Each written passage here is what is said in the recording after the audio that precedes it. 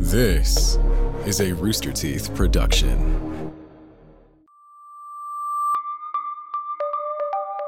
In May of 1989, a man by the name of Dennis appeared on Las Vegas local news station KLAS with his face darkened to conceal his identity. Dennis told journalist George Knapp that the government had 9 flying saucers and it was his job to help reverse engineer them.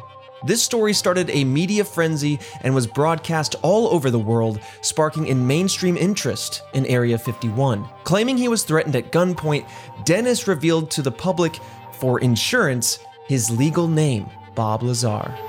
This is Red Web.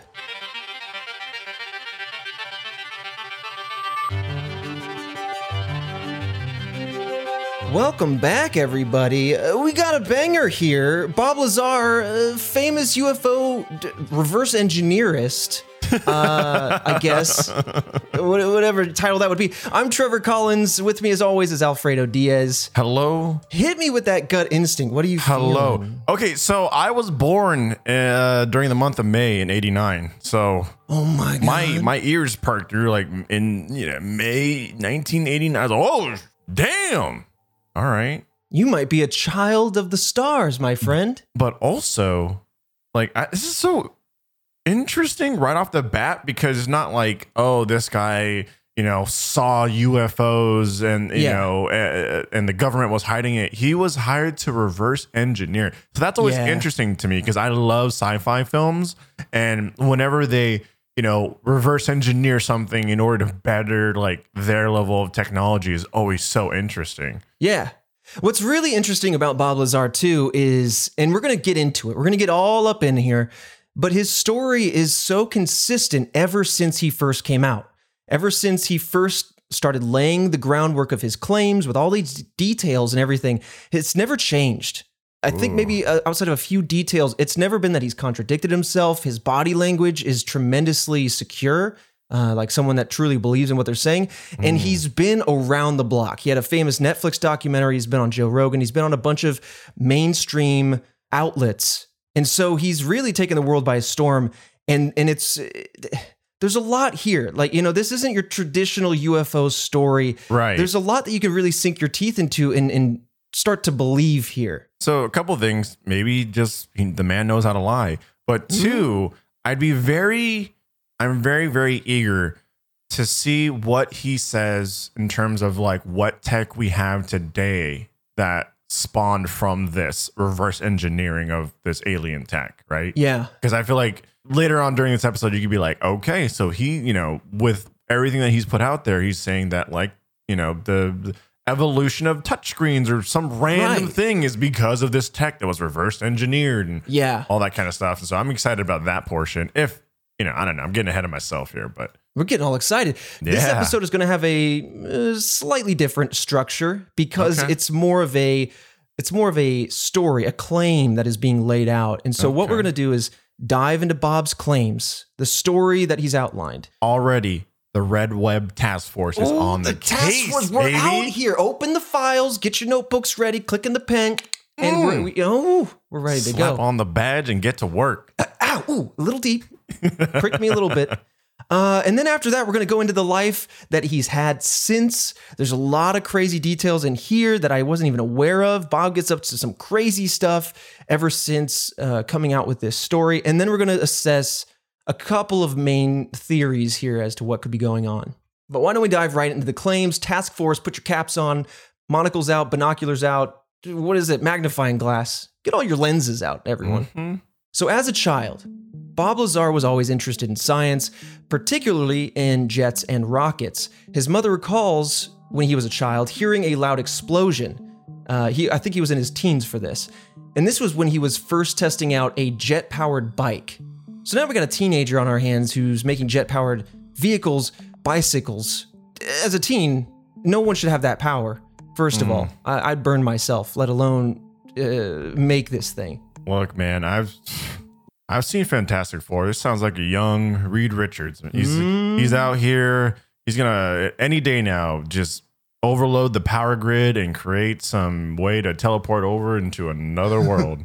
Well, great segue, because as an adult, Lazar moved on to cars, as you would, and he even built a particle accelerator in order to create some of the materials that he needed in order to make it. So yeah, you're pretty much on the money. This dude is Oh my God. creating materials with a particle accelerator. He's a fascinating dude. And this is all true, by the way. Lazar maintains, at this point, this is where the claims start to enter. Lazar maintains that he has a master's degree from both Caltech and MIT. So coming out of college, he initially worked at Los Alamos National Labs in New Mexico, where he worked on developing nuclear weapon technology and stuff like that. And after this, he interviewed at a company called EG&G, which was a national defense contractor in Las Vegas. And that company says they were more interested in his personal hobbies, like his jet cars and stuff like that, outside of his work resume. And from this, it seems that he got this job at a place known as S4. In fact, he was hired by a lead physicist who was retiring from the US Navy to work at this S4 location, which was 15 miles south of what is now known as Area 51. He and a few other employees were all hired to work at this location, and getting there was a really interesting trip. They would have to get into an unmarked bus with their windows all blacked out, so they couldn't see where they were going or how they got onto the base, how they got down into the bunker, etc. It's very in line with a lot of modern Area 51 stories. That's crazy. Also, kind of exciting. It is very exciting. Ooh, okay. And it's true. There is a plane that does the very same thing for those who work at this portion of Edwards Air Force Base known as Area 51. The windows are all white. They're all whited out. You can see it take off daily from the Las Vegas International Airport. Wait, really? Yeah. And I mean, this doesn't mean that aliens are in Area 51, but this is how people get in and out of this location is. Whoa. That's cool. And so it's all very interesting, and it does line up with a bunch of other stories. And remember, this is all 1989. So you have to kind of take some of your preconceived knowledge. We have a lot of knowledge now about what Area 51 supposedly has. This is quite a whiles ago, before a lot of this information. So now, after they take that unmarked bus with the blacked out windows, they get to the facility, and in order to enter, you don't scan a badge or scan your eyes or your fingerprints or anything. They have what Bob Lazar described as a special hand scanning machine. And these machines had metal pins that measured the length of your finger bones, in addition to other details of your hand anatomy, in order to confirm your identity. That's nuts. It's very nuts. And once again, I want to put a pin in this because we will cycle back to this in a major way. When he first described this device, it was essentially just a story, for better or worse, or, just for lack of a better comparison. We hadn't seen these things or whatever. So he's just describing this very advanced technology for the late 80s, and we only had his word to go on at this point. Immediately after being hired, Lazar was briefed with a 10,000-page document that had information describing the supposed history of Earth and aliens, saying essentially that aliens came to this planet from a planet that orbited a twin binary star system called Zeta Reticuli, and that they are gray. Interesting details. And S4 supposedly housed these 9 flying saucers that they had obtained from these aliens. Now, as I mentioned earlier, Lazar's job was to reverse engineer these ships and discover how to utilize the technology within it. Unlike cars and rockets that create an outward... Now I'm just going to dive into some of the details of how Bob described these crafts, because there's a lot of interesting and specific details he gives. So like I said, unlike cars and rockets that have an outward projectile kind of force, whether it's combustion, exhaust, etc., these ships seem to be reactionless. From the human eye, right, from our understanding, it looked like they just kind of went. Almost like you would see like a Tesla just kind of goes. It's electric powered straight to the tires and off it goes. But of course, these are flying craft, and so it makes you wonder, how do they get lift? How do they move around, etc.? Yeah. Well, in building out his story of these craft, he says that they were powered by an antimatter reactor, which was fueled by element 115. At the time, it was called an unpentium, and it had yet to be discovered. It only existed in theory at 1989. It never existed in a lab. It was never synthesized. It only existed in theory. At this point in time, it's worth mentioning, I believe the periodic table had only reached element 110. I believe. But now, if you look at the periodic table, it goes out to like 118 or 119, something like that. And just to make it really easy to understand what I'm saying when I say these numbers, oxygen is 8, helium is 2, hydrogen is 1. It's I think the number of protons in the atom. Oh, okay, fancy. It's the atomic number or something like that. I don't remember much from chemistry. Okay? Yeah. I'm going to get a lot of comments on And that. forever ago. So, like I'm saying, at this point in time, the only way that humans could have had a stable version of Element 115 is if they got it from these aliens. Because Element 115 is highly reactive and very difficult to stabilize. In fact, to this day, we have been able to synthesize it, and I'll go into that a little bit more in the future of this episode here.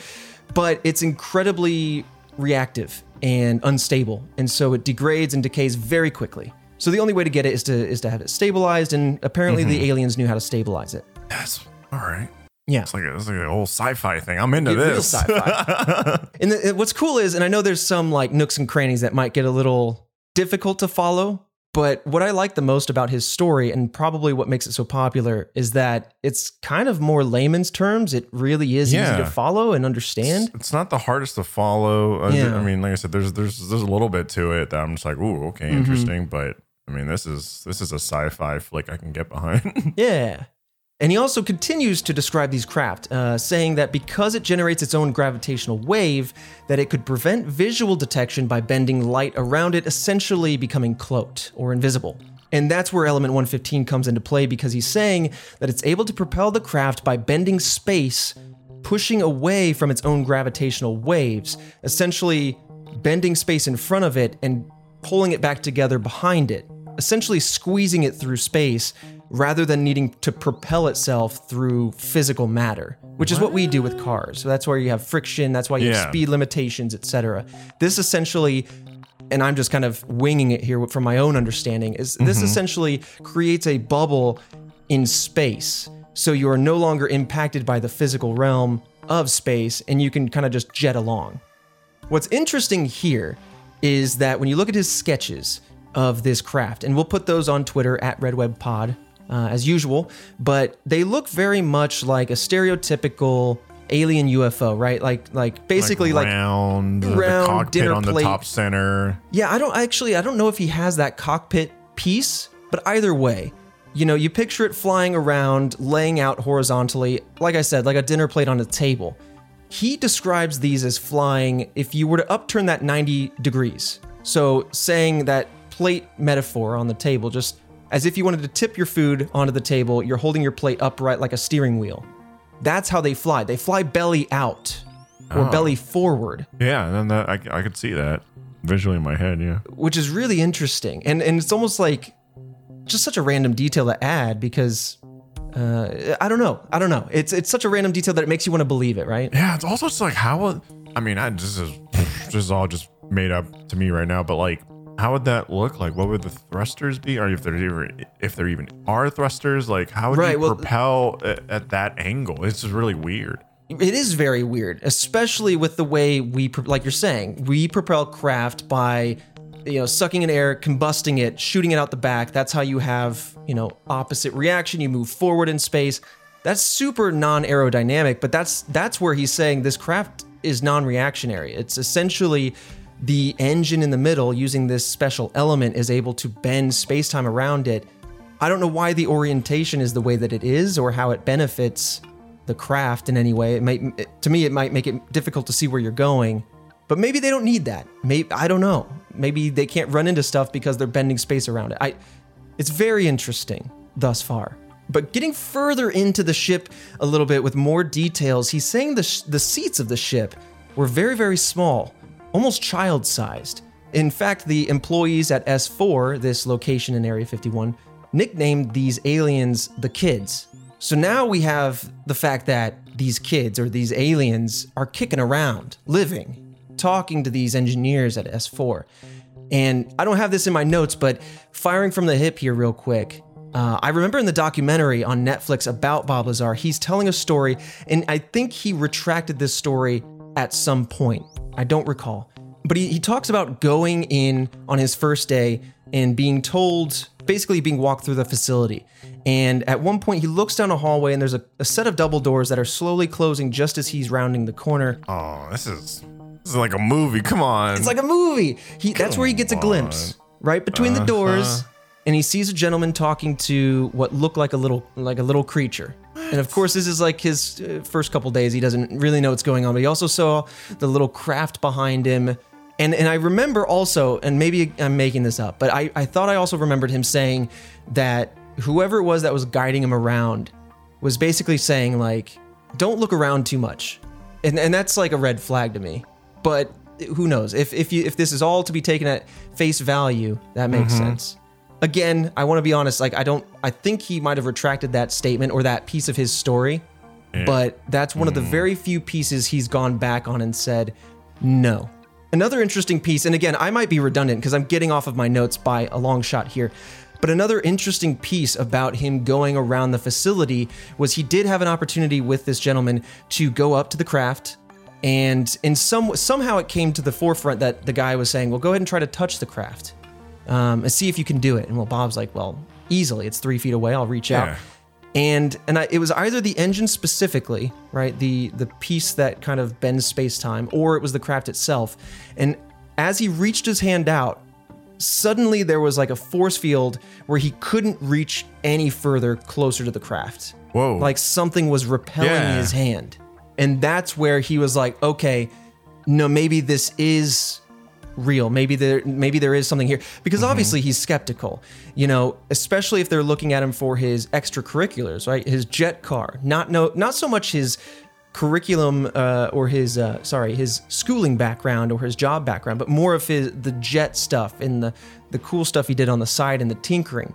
And then he gets hired to reverse engineer like spacecraft. Like he's clearly coming in with like, all right, what is this? Yeah, what is going on here? What am I getting myself into? Like, that's wild, man. Someone needs to pen the script and just make this a movie. There needs to be a movie. Yeah, this is crazy. You're absolutely right. There needs to be a movie about this, right or wrong, hoax or truth. I would watch it. Okay, so back on my notes. Boom, right in front of me, what I was talking about was, yes, he did see supposedly 2 scientists talking to something small in a chair, but it was in 2018, actually, that he redacted this claim and thought it must have just been a doll used for testing purposes. Now, that's interesting timing, because actually, I'm going to go to the internet right now. Yes, because I believe that's the year that his documentary came out. And so it's either to go back and re-iron out his story and pick up loose ends, or he's telling the truth and he's like, listen, I want to cut all the crap out of my story and just be truthful here. There's a million ways to split this. This is all up to personal conjecture at this point. But anyway, in that documentary that I described, he discusses this technology and describes it as if you went back into Victorian age and showed them a car. You know, it's way beyond their capacity to understand it. You know, you get how it moves, but you don't know how you would make it, right? There's so many advanced pieces to the car, especially if you took something like a modern electric car that has a touchscreen tablet in it, that's all electrical. You know, it's close. You can understand it, but you can't make it. How they get from a blank table to that finished product there. Right. And so that is his comparison to basically get us to understand how he felt when he was seeing this technology. It's so astonishing, he says, you know, it makes you want to understand it, but clearly if it were public knowledge, especially all at once, it would disrupt the world as we know it and everything would change. In particular, he mentions the economy, that it would no longer have use for cars, you know, planes, that there would be so many disruptions to modern business.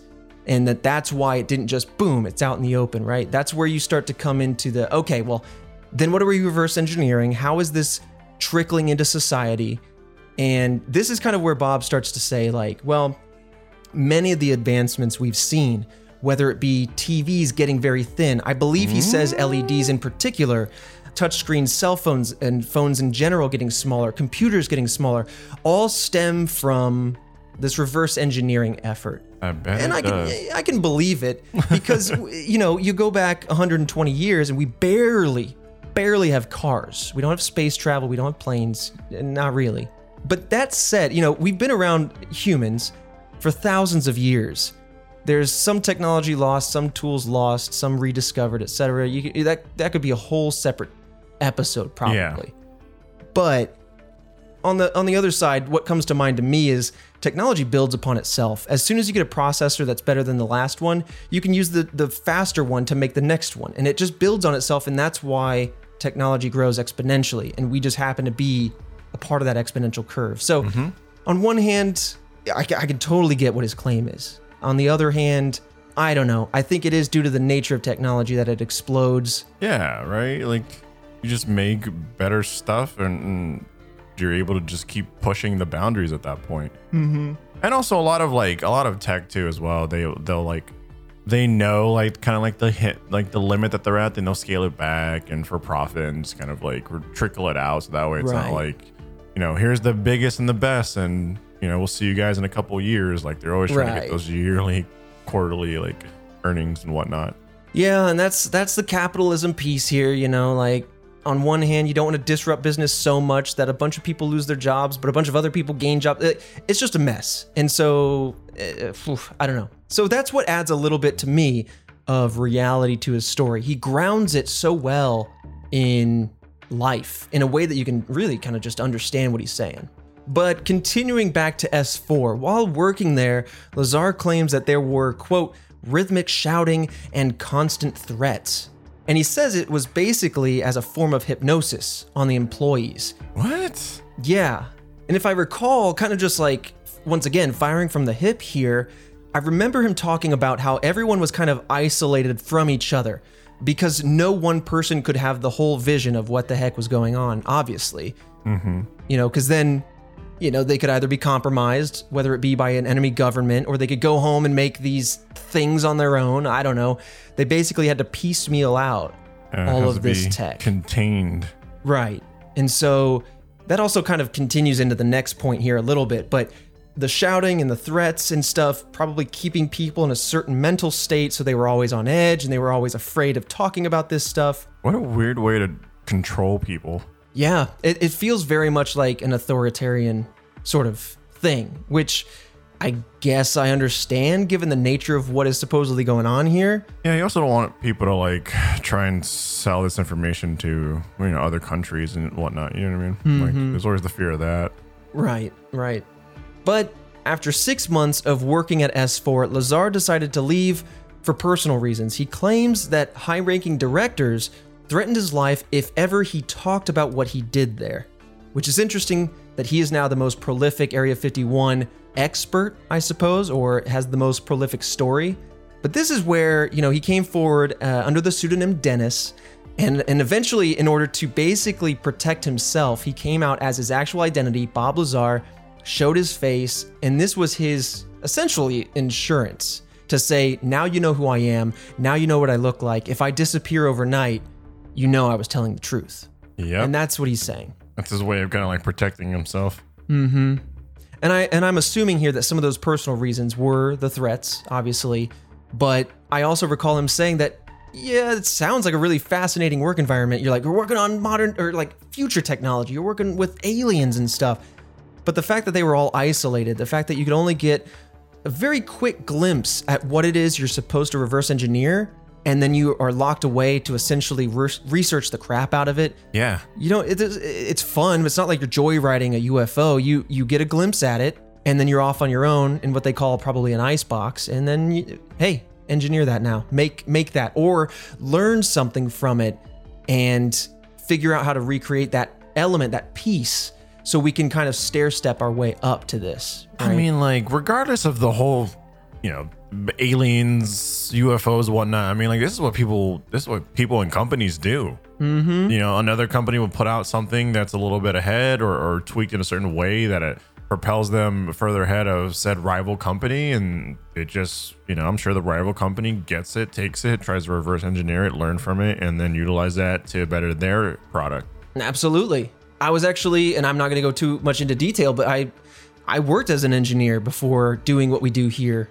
And one of the jobs I had for one of the stints of my job was to essentially look at competitors and look at what they were doing and try to reverse engineer those pieces so we can stay in competition. But I digress. So that's what makes this all more interesting to me. Is my background is in this field, is in aerospace. But what's interesting here, and we'll come back to, Bob Lazar claims that when he left, he took some of that stable element 115 with him from the lab. And if you recall, it's very unstable, and so it kind of necessitates that he would steal it in a piece of alien technology. You're not like pouring some into a Coke bottle and sneaking it out. Like yeah, I'd be terrified. Absolutely terrified. I've seen employees get terrible treatment for trying to steal a wrench, dude. By accident. Really? Yeah, I mean, you get fired for stealing something. I can't imagine what it would be like stealing an undiscovered, stable version of a rare element with alien tech from a secret lab in the 80s with the government under that work environment. You're going to get, that's how you wake up at dawn dead. Dude, that sounds like locked away, no key, no trial. Yeah, that's how, you're taken out back at dawn and, say la vie. Mm-hmm. Good night. Good night. End of sentence. Now, as a last point to his claims here, he came forward believing that this information was a crime to the American people and the scientific community as a whole, to the whole world. And that is essentially why he's saying he's coming forward. It's worth noting that he has maintained that he doesn't like the fame.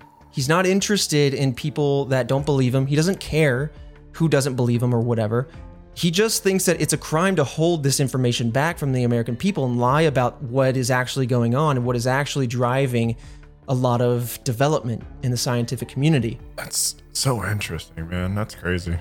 That all of this is just backed by like our communication with other beings. Mm-hmm. To me, like as a human being, it feels like, you're kind of discrediting the capacity for the human to conquer and succeed. True, dude. I didn't even think about that. There's a lot of theories like this that really undermine the ingenuity of human beings. Like, well, we couldn't have done that, so it must have been it must have been aliens. Or if you go back to ancient times, it must have been gods or ancient aliens or something. And there's a part of me that as an engineer and as somebody who prides myself on trying to learn and grow, and try new things, like, it's like, well, maybe some people are just clever, Yeah. But yeah, that's the story. That is the story that Bob came out with in '89. That's the story he's maintained to specific detail with great consistency. And as I mentioned before, with strong body language, confident body language. And it's so interesting as he tells these stories, he doesn't go off into needless detail. He doesn't misspeak. And if he ever does misspeak, it feels very conversational where he'll say, well, no, that isn't what happened. It was actually two gentlemen were there and then they came forward. The way he gives it just feels so much like someone is telling the truth, like a story that they lived rather than one that they built. Mm-hmm. But let's dive into his life since then. Let's talk about the developments in Bob Lazar's life since '89 and since this story came out. He's in the public eye. Like, that's so crazy that like not some freak accident didn't happen to him, or what I mean? Like, a little wild. There's some interesting things that do happen to him, and some of them I wasn't even aware of or I had forgotten about. Bob is an interesting guy, however you cut this, however you look at this. So let's dive in. The journalist George Knapp, who I briefly mentioned earlier, he's the same journalist who broke the story on KLAS, all right? And he has since stayed in touch with Lazar and fully believes his story. In fact, KLAS itself continues to report positively on Lazar, substantiating his story and everything he's saying. In 1990, so a year later after leaving his job at S4 and telling his story, Lazar assisted with setting up a brothel in his neighborhood. Now, this is where things start to get a little weird. And I'm just painting a vivid image. Weird turn. Very weird turn, especially with his background and his interests. But yeah, in the next year, he set up a brothel in his neighborhood. And after telling journalist George Knapp about that brothel, Knapp then reported it to the police, and it was raided by the police, and Lazar was arrested for aiding and abetting a prostitution ring. And when testifying in court, Lazar told the same story he had told news outlets about his work at Los Alamos and S4 and about flying saucers. To me, that seems a bit like a non sequitur, a bit off topic, but I don't know if he was leveraging that or whatever, but the sentence was then reduced again, I'm not saying that it's because of this reason, but maybe, the sentence was reduced to pandering, and Lazar simply had to complete community service and attend psychotherapy. No jail time. But that's so crazy because, like, on one hand, it's like, if he did know stuff and he's, out there, they would do and try anything to pin him behind bars for as long as possible, right? In their control type situation. Now you're in the task force. Yeah, you know what I mean? I'm digging in, you know what I mean? The badge is already strapped. You already, pricked yourself on the very pointy task force badge that we have, apparently. I don't know who's sharpening these things. I don't know. Well, we need to slow down on that. But it's just like one of those, yeah, I mean, like, so if they're to back off like that, right, granted, saying that this is actually something that's true, that's happening, it's real, then you would assume that he has something important, something tangible. Absolutely. And that is a great point. We're going to cycle back around to that in a couple different ways as we continue to develop the story of Bob Lazar since 1989. So moving on, the brothel behind him now. And in further attempts to prove his story, Lazar has since undergone hypnosis and various polygraph tests. And according to Lazar and hypnotist Lane Keck, hypnosis can allow a person to access memories. And it was during his session, actually in '89, that same year, that while under hypnosis, he drew a picture that he initially didn't recognize when he came to. But when he flipped the drawing horizontally, he was then able to recognize it as the saucer that he had worked on in S4, and he could then describe every part in great detail.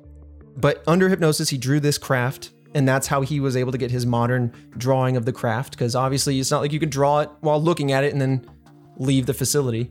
But yeah, so we have that drawing, I believe, and again, we'll post that on our Twitter page, but he has taken 4 polygraph tests, and none of them have showed an attempt to deceive, which is interesting because polygraph tests, as you might know, are not the most reliable method to tell if someone's telling the truth. There can be a lot of false positives and a lot of negative positives, or you know what I mean? Or false positives and true negatives, whatever. Yeah, they can be wrong. but then also people could train themselves, right? Aren't people trained? Aren't there ways around tricking those tests? You saying he's like a secret agent? I'm just saying he might have had some way. Maybe he knew someone, was working with someone. He slowed his pulse rate. I don't know. Maybe he forced himself to flatline. I've seen a lot of movies. Okay, people trick those tests all the time in the movie. Yeah, that's entirely possible. It might be possible. But moving on, he's passed these 4 tests with flying colors. He's done hypnosis, where his story maintained itself, etc. Now, currently, Lazar owns and operates a supply company called United Nuclear Scientific Equipment. And he sells at this company scientific materials and chemicals, and wouldn't you know it, as well as fireworks. He's like the crazy guy down the highway who's always got the fireworks sign up, selling illegal fireworks or whatever. This guy's doing everything. This guy is a little bit of everything. Doing everything into everything, apparently. He's a renaissance man of weird stuff. Hey everyone, your friendly neighborhood mystery enthusiast Trevor here, just parting the seas of the mystery to do a couple housekeeping notes. As I'd like to acknowledge, thank you all so much for the reviews of the podcast and for spreading the love. There's a lot of mystery enthusiasts out there, and if you have a friend that likes this podcast or you think would like this podcast, letting them know is the best way to support this show, and so we appreciate you. Another way to do that is we have merch, as I've discussed before in the past. We've got a shirt with a little bit of a logo on the pocket area, as well as a mug. So if you want to sip on the hot cocoa, now's the time of year to do it, But outside of that, we got a couple sponsors that I want to thank. So let's go ahead and just dive into it. This episode of Red Web is sponsored by HelloFresh. Get fresh, pre-measured ingredients and mouth-watering seasonal recipes delivered right to your door with HelloFresh, America's #1 meal kit. HelloFresh lets you skip those trips to the grocery store and makes home cooking easy, fun, and affordable. HelloFresh offers convenient, no-contact delivery to your doorstep for easy home cooking with the family, and the recipes are easy to follow with simple steps and pictures to guide you along the way. HelloFresh is the first global carbon-neutral meal kit company, and by skipping the grocery store and using HelloFresh, you are reducing your food waste by at least 25%. Easily change your delivery days or meal plan preferences and skip a week whenever you want.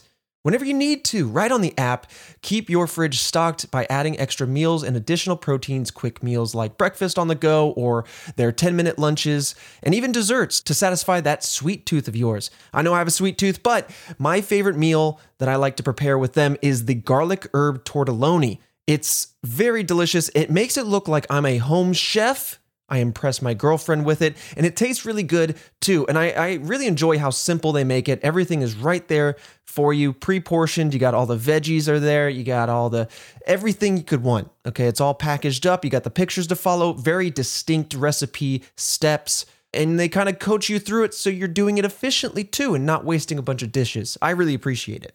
Go to HelloFresh.com/RedWeb80 and use code RedWeb80 to get $80 off, including free shipping.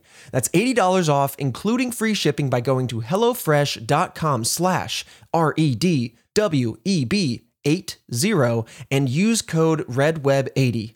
Now, with that aside, thank you very much, sponsors. Let's dip our toes back into the mystery. In 2003, that's when his business was raided by police and federal agents, and sales documents were taken and examined, finding that Lazar and his wife had broken the law, having shipped illegal chemicals across state lines. They pleaded guilty in 2006 for violating the Federal Hazardous Substances Act, and in 2007, they were again charged for selling illegal chemicals and for selling illegal fireworks. In 2017 now, United Nuclear was again raided by the FBI, but for unknown reasons at the time. Lazar claimed that they were looking for more of his purchase history with his various clients, but it's also rumored by Lazar and others that they were looking for element 115, that they've been tracking him, listening to his phone ever since he stole that from S4. And he maintains that, I believe, to this day. I bet he does. And he does. Like at this point, you're in too deep. You guys just stick to your story. But going back to all that, this guy is either really stupid or he's just, maybe he has something, like I said, going back to just, he has something that he's using to blackmail the government. So he's just like, whatever, I'll try and see what I can get away with. I'm sure his local police is just like, I'm tired of dealing with you, man. Stop roping us into your confounded stories. But here's where this particular raid gets even more interesting. Okay, so later it was revealed that the FBI was actually there doing that raid in 2017 as part of a murder investigation. What? Yeah, it was found. Now, this is more of an investigation, okay? This doesn't necessarily implicate our boy Lazar, but it was found that there was a victim that had thallium in their system. And this particular chemical is known as the poisoner's poison. That it's rare and it's difficult to detect. And essentially, if you know your poisons and you're trying to kill somebody, this is your very difficult to detect poison. Ooh. Didn't stop the FBI from figuring it out and trying to trace it down to say, hey, we've got this guy on our radar. He's selling all sorts of chemicals. Let's see if he sold thallium to anybody, whether he knew he did it, whether he was the one who did it himself, the murder. But essentially, yeah, it's part of an investigation. Doesn't necessarily implicate Bob. Michigan State Police believed that the victim may have purchased it, like I said, from United Nuclear. They had also obtained a search warrant for Lazar's home, but that raid never happened. But they had the ability to go busting into his home if they wanted to. And that's kind of the quick rundown on Bob Lazar's life since his story came out. A lot of twists and turns, a lot of unique things. I totally forgot about the whole brothel thing. Yeah, fascinating guy. A lot of stuff that I just wasn't expecting. You know what I mean? I thought that this guy would be chased around all his life, right? For stuff that he knows, but he's out here just breaking rules and stuff. Like just breaking rules, man. I don't know if I can trust a guy like this. Also, like maybe it just got past me, but where's the, I don't know, anything concrete? Well, that's what we're going to dive into in these theories. So there are a few things that go both ways. And like I said, we'll dive more in there in the theories section, which we're about to dive into. But I mean, like, we're talking about a guy who in his teens was making jet-powered bikes and then was making jet-powered cars. This is a guy who's either off his dang rocker or he's just brilliant. And And so that either way, that doesn't say anything about whether he's telling the truth or not. He could be off his rocker and making the wildest story, or he could be a genius and also developing a story. But all that is to say is like the reason why this is so compelling, and I'll rehash it one last time, is it really all comes back to how well the general populace can understand it, and that it spackles in details that other UFO stories never even try to attempt, right? I was abducted by a UFO and they probed me and dropped me off on the roof of Wendy's. Like, that's all we get, from those people. Dude. Wendy. It's just so random. Okay, all right. You hit me with the random, all right? Uh-huh. You hit me with the random. I didn't expect it. Came out of nowhere. I didn't expect it. This guy's a lunatic. But what does that say to you before we dip into the theories? How's your gut feeling now? Especially with these unknown twists and turns that kind of came along the way. I can't trust this man. This man's doing all kinds of illegal stuff. Like, I don't know. Maybe he's just good at lying. Yeah. I mean, yeah. It's hard to put faith or trust in someone that's doing illegal things, right? And constantly. Okay, maybe maybe I've been into so many conspiracies now, but yeah, I'm melting your brain. Maybe he didn't do any of this stuff. Maybe he's just being set up for this stuff, and they're trying to get him. They're trying to just ruin his credibility. Maybe they're trying to get people like me to sit here and go, yeah, I can't trust this man. Look at all these fishy stuff that he's doing, and he's not even doing any of that stuff. Is the government setting him up? I don't know. Fredo, are we a cog in the wheel? This show has messed with my head. But you're going to be a great viewer when you go to see the movie. You're going to be so engaged. You're going to know I know this, that, and the other when this comes out. You're not wrong about that. All right, so let's take a look at the theories. And as with some of the topics that we covered, there is essentially a simple breakdown, right? There is the macro level theory that Bob is simply lying. But then on the other hand, we have the other theory that he's telling the truth. We're going to dive into both of those, breaking it down into kind of substantiating pieces of evidence.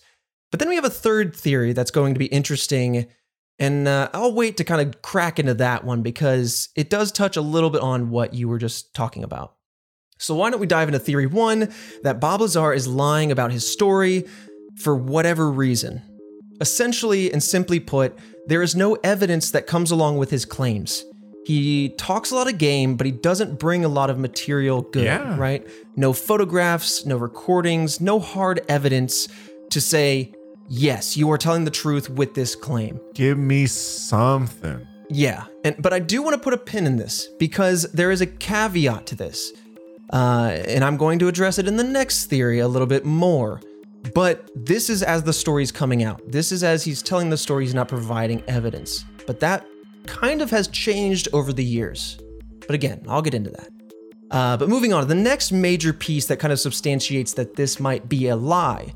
Both the universities that he claims to have attended, right, MIT and Caltech, have no record of his attendance. George Knapp, the journalist who originally interviewed him in 1989, claims that when trying to verify his attendance, Lazar had friends that said, hey, yeah, I drove him back and forth from Caltech. I drove him there and I picked him up. But the schools are saying, yeah, I don't know. We have no record of a Robert Lazar or a Bob Lazar. In fact, looking at Los Alamos, the company that he supposedly worked at in, I believe, 1982-ish, in response to inquiries about his employment there, they claimed to have no record of a Robert Lazar either, which is interesting. So now we got a man with no past. What is he, the Joker?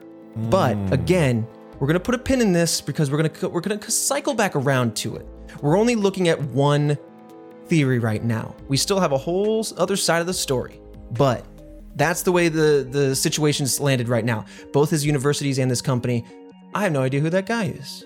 Now, the next major point that might say, hey, I think this guy's lying, is that many of his story elements, especially the scientific pieces, seem to be plucked from existing scientific theories. I'll explain. So element 115, for example, while it wasn't synthesized, it did exist in theory, which is typically how elements are discovered, in theory, and then eventually physically, or as they would be currently, synthesized in a lab. So element 115 always existed in theory before Lazar described it, and we knew its properties before it was synthesized in 2003. Because, you can look at the trends in elements, you can look at the number of protons and neutrons, and from that, the scientific community is able to predict various features of elements before they've been synthesized. And in its current state, moscovium, as it's currently known, can only exist for a few seconds because it's so unstable.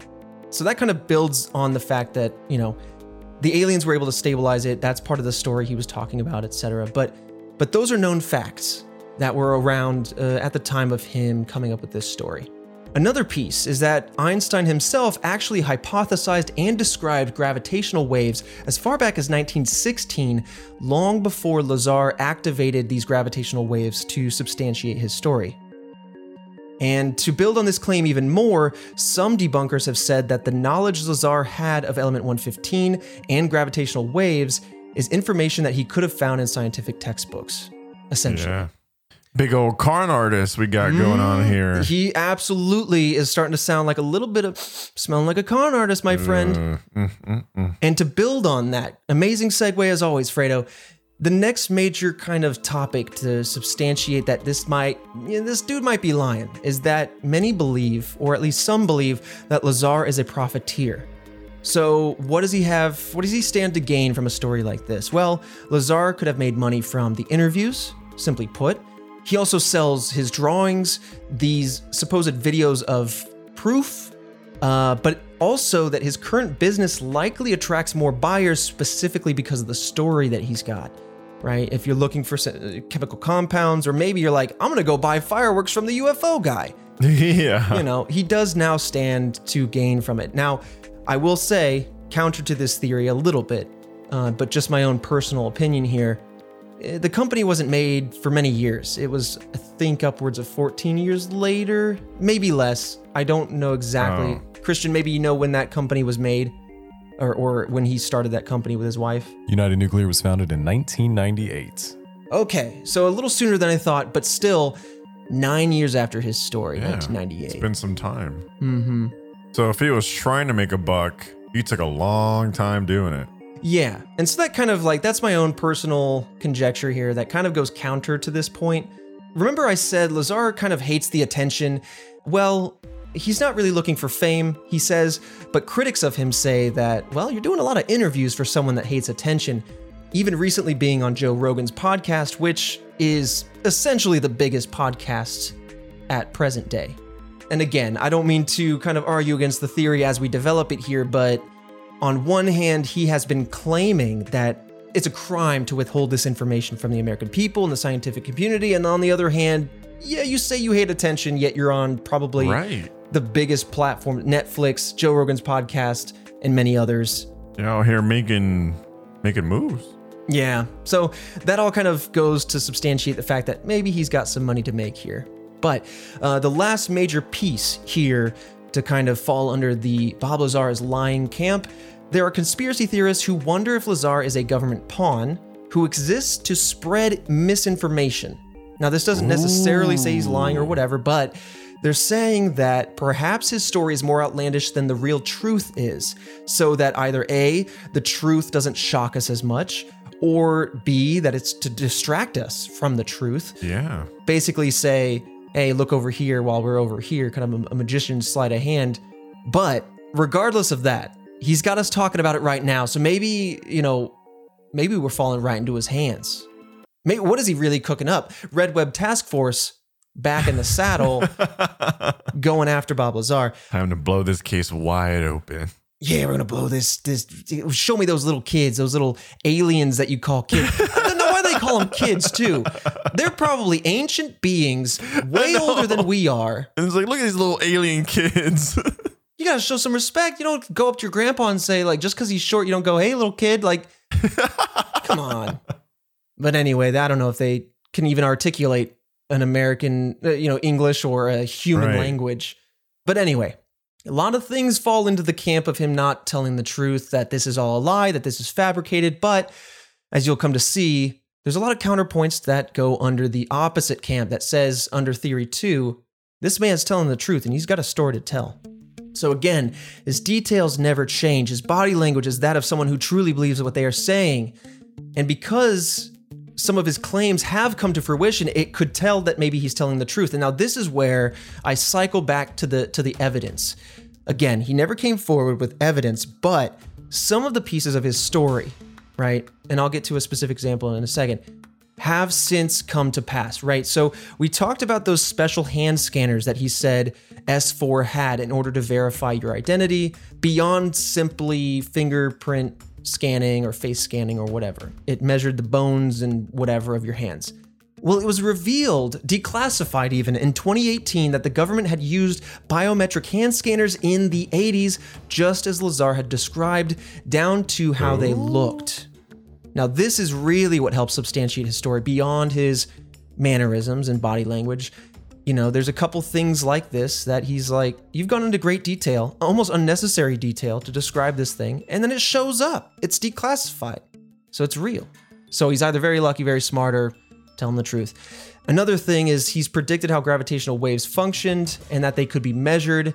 And it wasn't until 2015 that gravitational waves were, in fact, first measured by the Laser Interferometer Gravitational Wave Observatory. And so either, again, this guy is either brilliant, insane, or telling the truth. Now, cycling back to element 115, there's a couple of notes that I had that kind of go to say maybe he's not telling the truth. But in 2003, Moscovium, as element 15 is currently known today, was synthesized for the first time and has been in existence only for fractions of seconds at a time. And it's extremely radioactive, it's extremely heavy, but Lazar had supposedly predicted this element to great detail, more than perhaps was supposedly known at the time. And so you could really split hairs here and see a few reasons around Chemical 115 that might indicate that he's lying, but now there's a couple reasons that indicate that he might actually be telling the truth here. Now I'm going to read a couple things that I'm just going to read as my notes have them because it gets a little jargony. We'll cycle back around if you have any questions. Okay. So diving into how Lazar predicted this element and its details accurately. But this is according to scientist Jacqueline Gates of the Heavy Elements Group in the Nuclear Science Division of Berkeley Labs. So she had this to say in response to questions about element 115. Moscovium is near a predicted island of stability where some super heavy nuclei might have much longer lifetimes. So instead of living for less than a second, they could exist for minutes, days, or even years. Ooh. So in theory, for a long time, we knew 115 existed. Sure, maybe he stole that information. But the fact that he was able to basically say, no, there is a place that we can get to where 115 can be stable. Yeah. That's basically what's happening here. He predicted that there is a state of stability that can be achieved. And so that was, again, a wild guess, or this guy knew something. Oh, man. This whole entire story rides a very fine line. Mm-hmm. Like, it's really not like we get a little bit that steers one way, then a little bit that steers it the other way. And it's just perfectly in the middle. And this next piece is really where it starts to blow things up. Like it really starts to rattle my resolve on what I believe here. You mentioned a couple things about like the government and cover up and stuff, but now regarding Los Alamos and by proxy, the schools that all said they have no record of Lazar. Well, turns out there was record of a Robert Lazar. Whether it was him or not is to be determined, but there was a Robert Lazar listed in the company phone directory. And in the article written on Lazar about his 200-mile-an-hour jet car back in 1982 in the Santa Fe, New Mexican, that article mentions his employment at Los Alamos. This is 7 years before his story came out. And Lazar has stated that Los Alamos actually asked for this article to be published because of his popularity at the lab and in the city for being called the jet car guy. And so now you have to start asking yourself, who got to Los Alamos? Who got to the schools? Or why are they trying to dissociate themselves from this guy? Is it his crazy story? Is the government stepping in to cover it up? Is it a lie why is he saying he's at Los Alamos 7 years beforehand in an article way before the start? it gets nuts. That's really where it makes it hard to know which way to believe. Yeah, when you were talking about the school earlier, just really just kind of brushing their shoulders off of the whole situation, I sat there and I went, man, wouldn't that be wild if the government was involved? Yeah. And here we are. This is a theory. And the thing about universities, especially during that time too, like when he was of college age, it's all paper trails, man. That can get lost, that can get burned, that could be forgotten. There's no electronic records that basically like clickety clack, I looked it up, yes, he was here. So it's all to be taken with a grain of salt.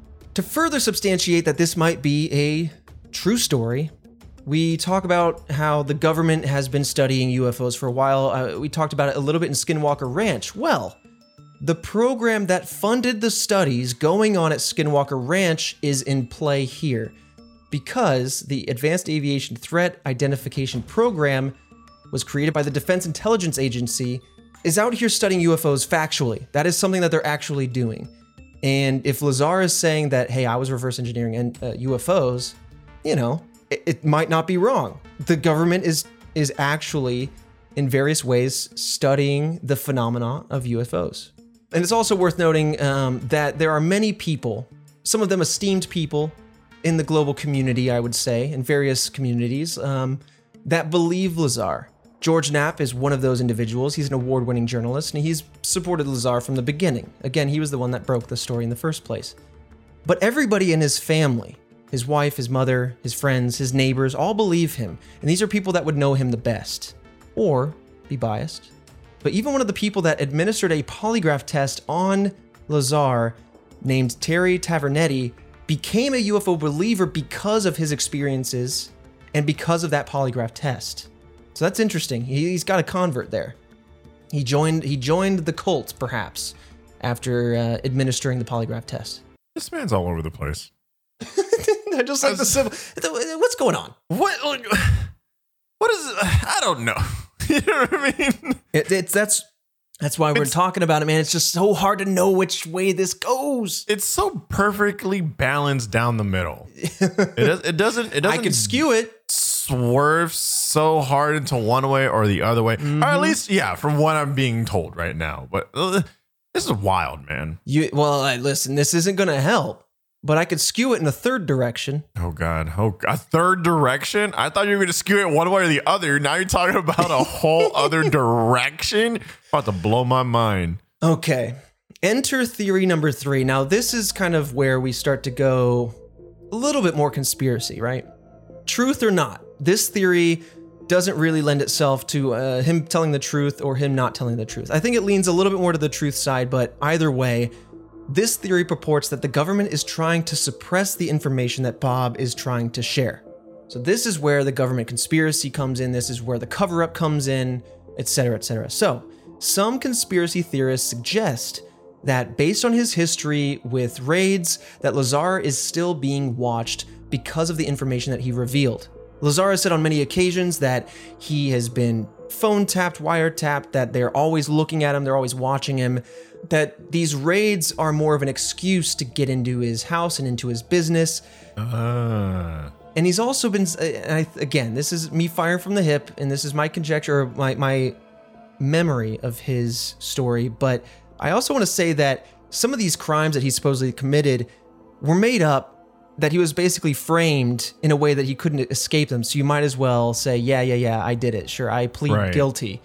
Because the government essentially just wanted a reason to raid him, to get into his company, his business, his house, whatever, to look for this Element 115 or any other activities to essentially punish him or keep an eye on him. Yeah, keep breathing down his back, essentially. Yes. Yeah. He also continues to claim that he has been threatened ever since he came forward, which honestly was something this big. Yeah, of course. Whether you were telling the truth or not, I feel like, you're going to be threatened. 100%. It's dangerous stuff you're talking about. Oh, absolutely. Here.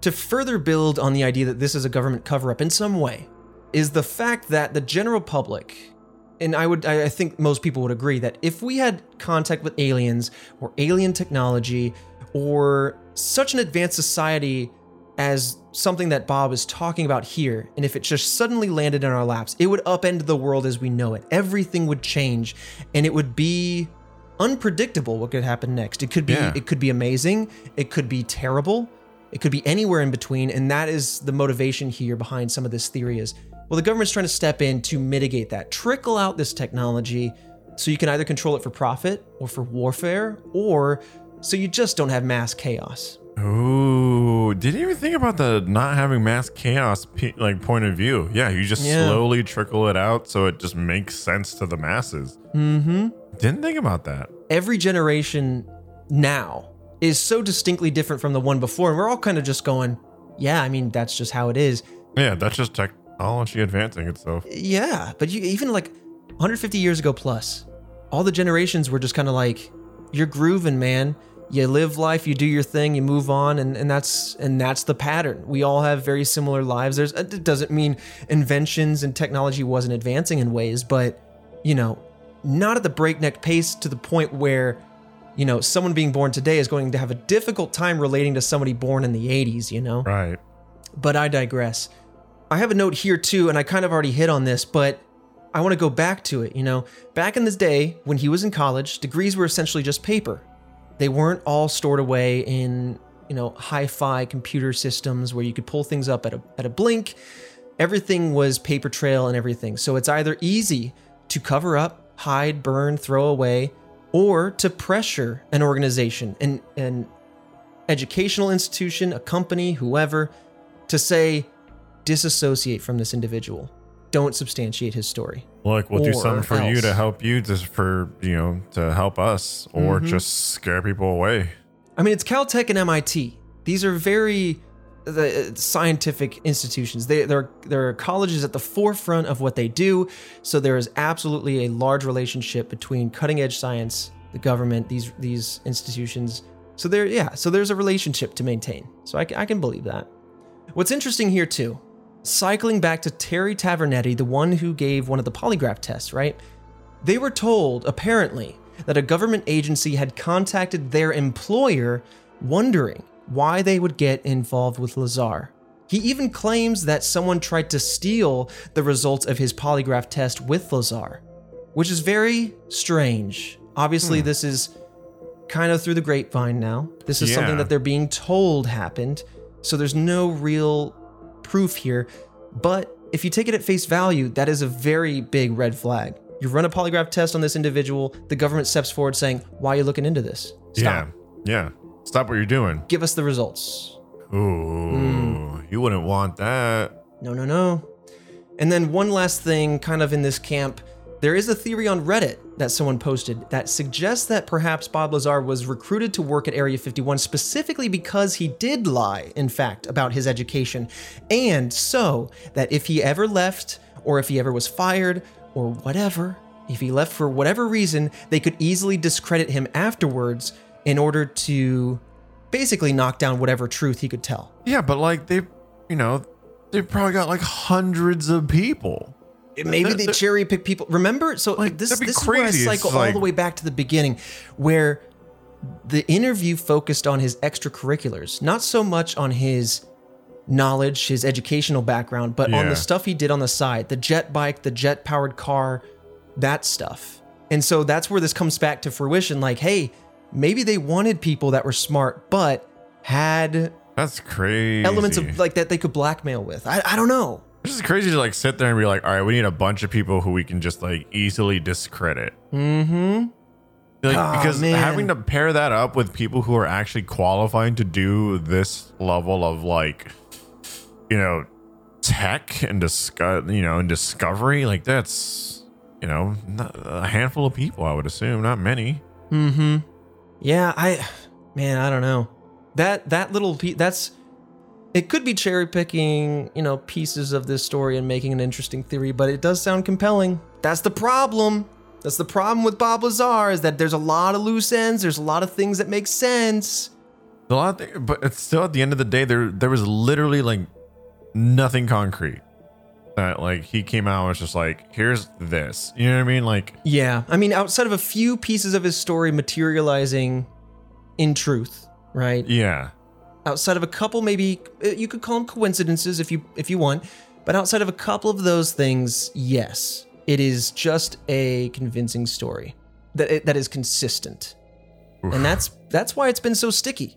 There's a couple of things that people hang their hat on, and it stays around for it. It's a very compelling UFO-based story. It goes way deeper, way further than anybody else has in this arena.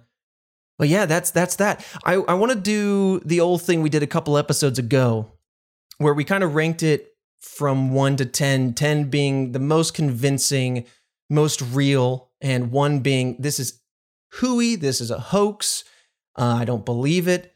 Now, obviously, we have this other third element here on this particular one where we kind of have like, well, maybe it's just a cover-up sort of situation happening. But on that scale of believe it or not, where do you lie, do you think? This one's a 5 for me. You got a 5? Dang, okay. It's like right down the middle. Heavy maybe. Like I'm not swayed one way or the other at all. I'm going to Price Is Right you at a 4.5.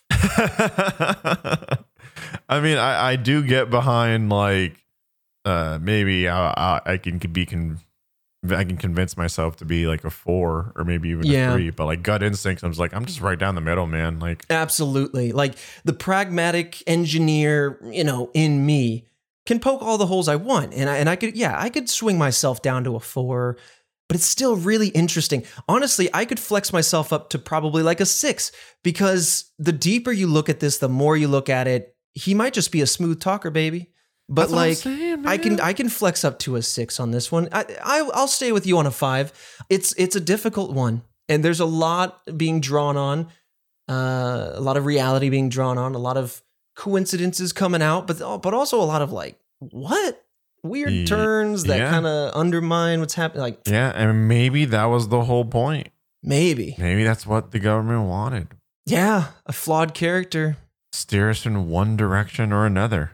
Man, now I don't even know if we just like if we assisted in the cover up or the proliferation of misinformation. Man, we're gonna be on so many lists that we don't want to be on. This is the end of the movie where you have a satellite image that zooms way out, and then you see the satellite in space going, and it's like zoomed in on our location, listening to this podcast as we record it. Like, ugh. I'm saying, man, we're on some very bad lists that we probably don't want. Oh, we're not on no bad list. We're fine. We're enthusiasts. We discuss. We entertain. We put some smiles on some faces. Yeah, but I mean, still, like we're just on the just like keep an eye out. Sometimes, sometimes there's some rough chuckles. They mention this person's name. Yeah. Oh, researching for this show has certainly put us on some sort of like gray area watch list, perhaps. But anyway, that concludes the files. Close your manila folders, Red Web Task Force. That is Bob Lazar. Would love to hear your thoughts in the various ways that you guys can reach out to us, whether it's on Twitter at RedWebPod or at roosterteeth.com, where you can also listen to us and provide comments, or another way to do it is on iTunes with reviews. But whether you listen to us on Spotify or elsewhere, we appreciate you. Thank you for listening each and every week. We got another mystery every week. And if you want to help out the show, let a friend know. That's the best way to help us out. Word of mouth. But all right, I'll see you guys next week. Fredo, we'll see you next week. Another mystery is on the way. Catch you then.